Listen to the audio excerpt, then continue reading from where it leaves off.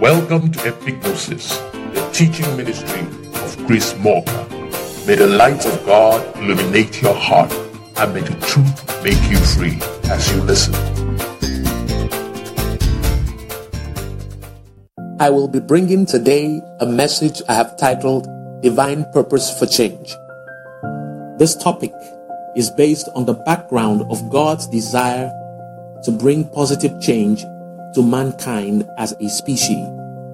Now, there's an old saying that says that change is a constant thing.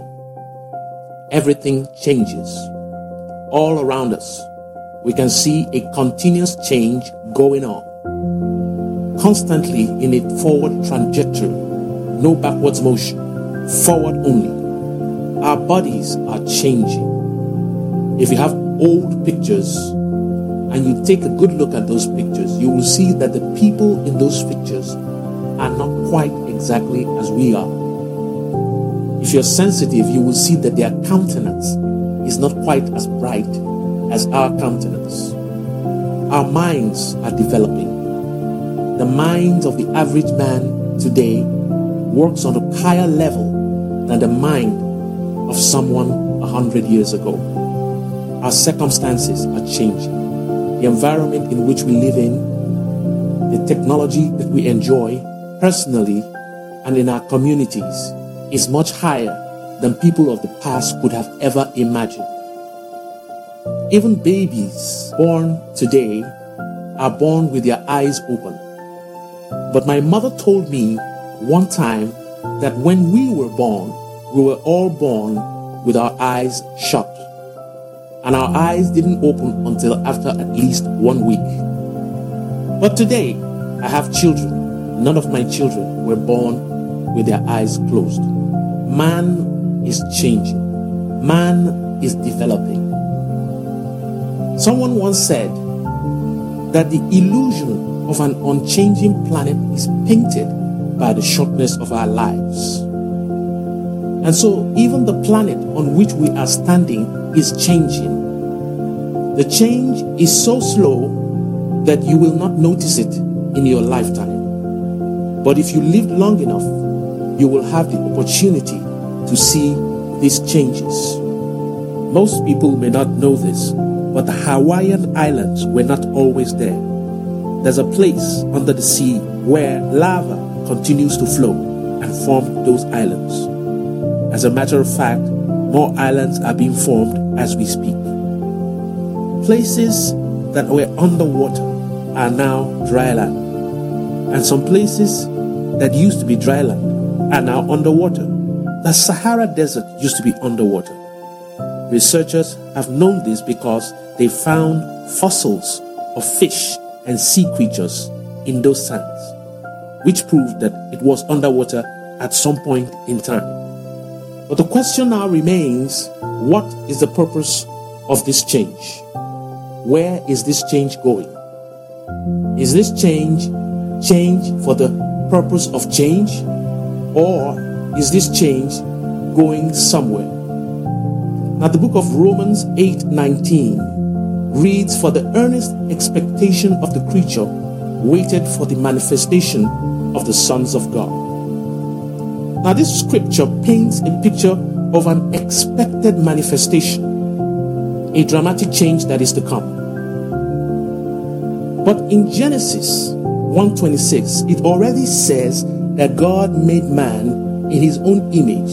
Yet, in this scripture that we have just read, we are told that there is a change to come. That means that let us make man in our own image is still an ongoing project. If it were not an ongoing project, then man will be just as he has always been. But we all know, and it is clear, that man is developing. Now God is a spirit, so he lives in eternity. There is no time in eternity. One has to be careful when dealing with God on the issues of time, because he does not live in time. Whatever he says from eternity. And those things he says are loaded with the paradigm of eternity, which would be difficult for a man who lives in time to understand. And so when God says, let us make man in our own image, it could be that he's talking of something that will happen for millions of years. The facts on the ground, plus the scriptures we have read, suggest that the molding of man into a God is the divine goal. It says that all creation, which was referred to in that scripture as the creature, is looking forward to that manifestation. Not some men, but the entire species, which means that these changes and refinements will continue until man becomes what God intended from the beginning. And the old type of man will now become distinct from the new type of man. Now, how did I reach this conclusion?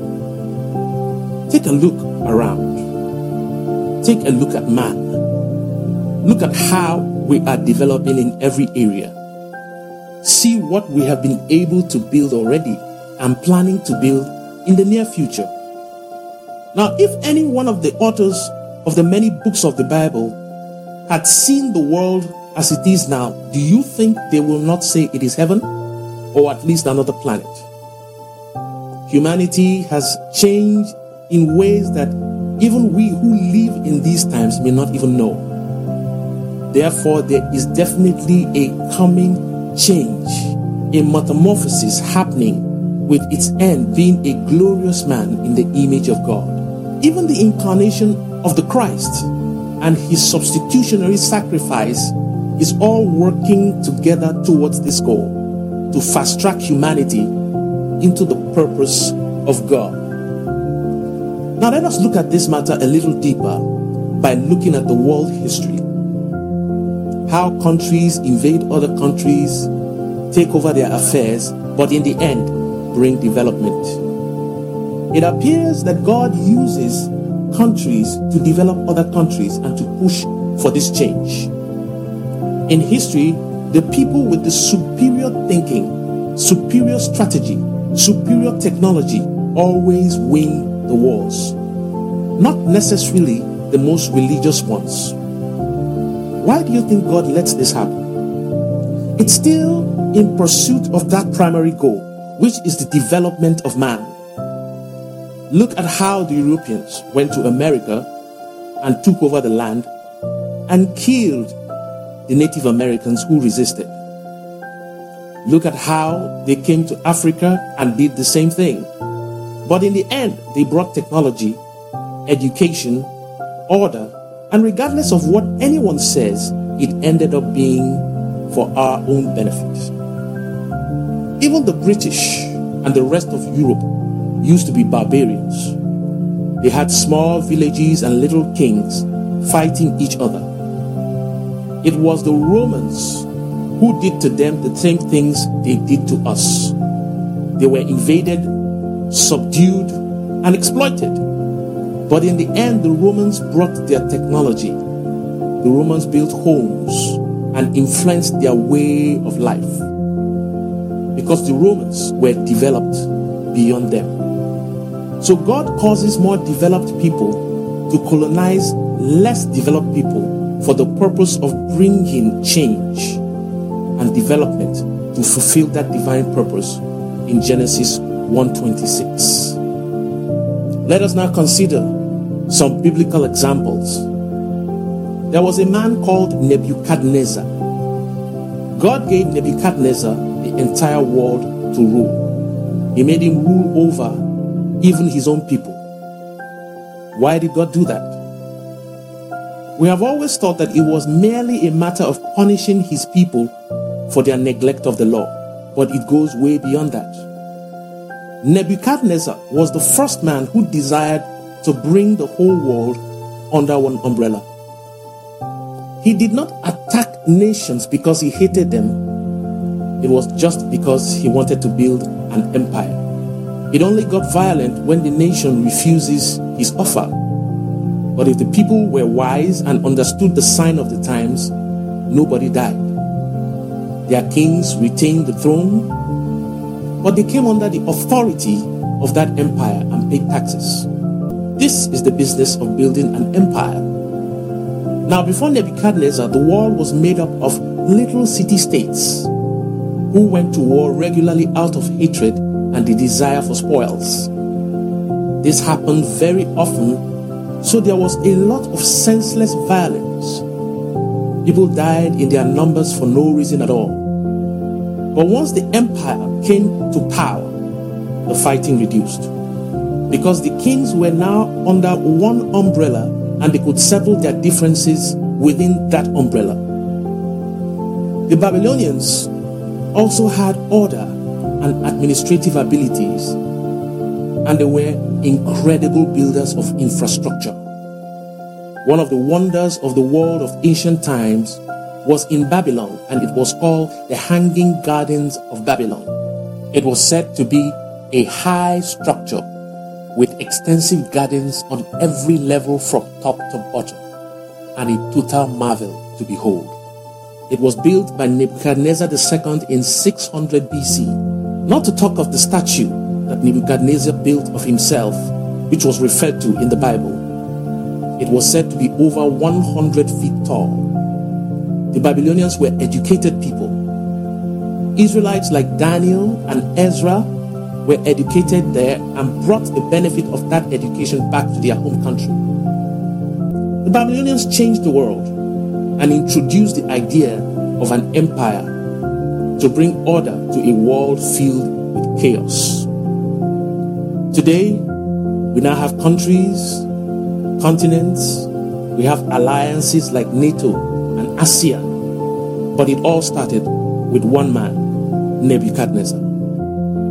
God can only be understood by the results of his acts. It's very difficult to make sense of his words because he speaks out of eternity. So when God speaks, his words reflect that paradigm, which is hard for creatures of time to fully understand. So we know God by studying his actions. Now there's another person in scripture called Herod the Great. Herod the Great was an Israelite who was king at Jerusalem around the time Christ was born. He was not a nice man at all. In fact, one could say he was a very bad man. This was the man who ordered the killing of babies while he was trying to get rid of Christ because he did not want to leave the throne for another. However, Herod the Great was a great builder, which is why he was nicknamed the Great. By the way, Herod the Great is not the fellow who married Herodias. That was his son. And that one was an idiot. Christ called him a fox. Herod the Great built the most glorious building in the world at that time, which was the Temple of Jerusalem. It took him 38 years to build. There was no building like it in the world at that time. It attracted visitors from all over the world. Herod the Great paved the roads leading to Jerusalem with interlocking stones. This was not something that was common in those days. Herod the Great built a modern city few miles from Jerusalem and named it Caesarea. He named it after Caesar for political favor, but the city was the most modern city in the world at that time. It was the Dubai of their time. He built what they called an aqueduct, which was a water system, first of its kind. The city was a wonder. It attracted people from Rome and from all over the place to come and enjoy an holiday in the place. In short, Herod made Israel and Jerusalem in particular a tourist attraction. So people came in every day in their thousands. But guess what? Herod finished all these things a few years before Christ started his ministry and died. What was the result? People came from all over the world and they were present during the time of the ministry of Christ and witnessed his crucifixion. They also witnessed the revolution that erupted by his followers after his resurrection. They were also witnesses on the day of Pentecost and the preaching of the disciples. That's why no one today can ever dispute the things that happened in those days. Books of history contain the crucifixion of the man called Jesus of Nazareth. The gospel spread very quickly around the world because of what Herod the Great built. It then goes to reason that God raised Herod the Great to build those things to help spread Christianity around the world, though Herod himself was a bad man. What I'm trying to say here is that the primary goal of heaven is the development of humanity. And God will use anyone who has the capability to contribute to this effort despite their character. The development of the human species is the primary purpose of God. So it takes priority over religious matters and personal lifestyle. The spiritual personalities in charge of those things are beyond the ones who are concerned with religion and moral issues. This cannot happen by prayer or fasting. If we want to be relevant in these matters, we have to be up and doing in adding to our own abilities to have something to offer. God will not give you political power because you can pray. If that were so, I believe I know men who should have been president long ago. Those levels are beyond religious levels. We have witnessed these things over and over in my country, Nigeria. Yet, my brothers in Christ still fail to understand it. A democratic system is run by elections, so God is not going to get involved in systems which we have created ourselves. The Bible says that the heavens are the Lord's, but the earth God has given to the children of men. So if we lay our beds, we will lie on it. But if God has to get involved, then you will have to bring something that will move mankind forward, not just your village or your country. Let me speak a little on something that has been spoken of in recent times in my country, Nigeria. It's a historic example, and that is the takeover of Islam of the nation of Turkey by the Ottoman Empire in 1452. People are speaking about that now because of the activities of jihadists in our country, fearing that history may repeat itself. But here are the facts. Did you know that the first university ever built was built in Egypt in the year 940 AD? It was called the Center for Islamic Studies, but is now called Al-Azhar University. Now, this was almost 1,000 years before all the universities in Europe. Islam in those days took education very seriously. They cared about the mental development of mankind. They encouraged reading by building a very large library in Egypt. They bought books from the Far East at very high cost and brought them in from all over the world. The library was open to all who wanted knowledge, so they excelled in education, science, and technology. That's why today many words in mathematics and chemistry like algorithm, algebra, alchemy are all from Arabic words. But on the other side, Christendom was discouraging reading and education. The library at the Vatican is several stories underground, more secure than a bank. No one is allowed unless authorized priests. So darkness increased in the church while light increased with the Muslims in those days. They therefore gained advantage beyond their Christian counterparts, and they took Turkey. This is also why I know the present jihadists will not achieve anything. They abandon the education, science, and technology, thinking that they can achieve it with violence. But it will not work, because God will not support them like He did their forefathers who conquered the world. They have nothing to offer that will move man forward. let's not believe that God will support us just because we are Christians. History is there to let us know that it is not so. We need to be up and doing in education, science, technology, research, development. If we neglect these things, God will give us over to people who are ready. I know prayer is good and righteousness and holiness, but believe it or not, those things are not the priority of heaven.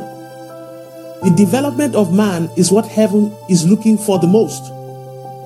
Our work here should be thy kingdom come, not working to go to heaven. We are supposed to bring the atmosphere of heaven down here, the development of heaven, the beauty of heaven, even the technology of heaven.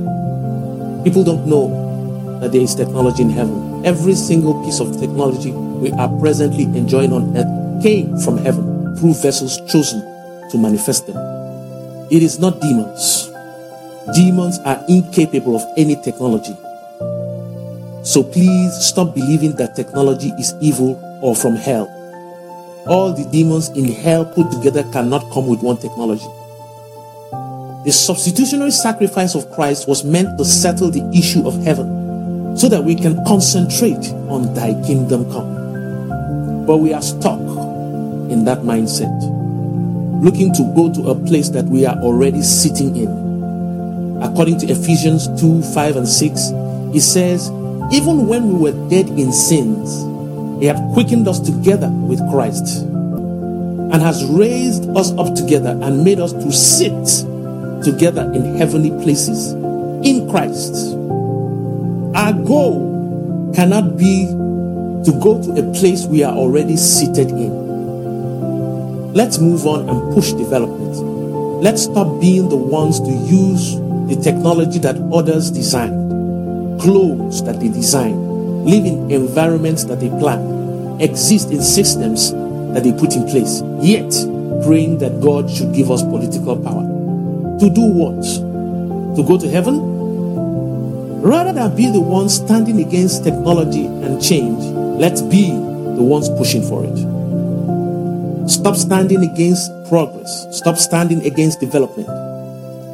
I heard that when streetlights were to be introduced in London in the 18th century, it was the evangelicals that stood against it, saying that it wasn't the will of God, claiming that when God made the earth, he separated the night from the day. Therefore, lighting the night will get God angry. That is what our brothers in the 18th century said. Today, we have streetlights everywhere. Don't stand against any technology just because you are afraid of it. Don't stand against 5G. Don't stand against autonomous vehicles. You will not succeed. History has proven that any people who stood against any technology or progress always failed.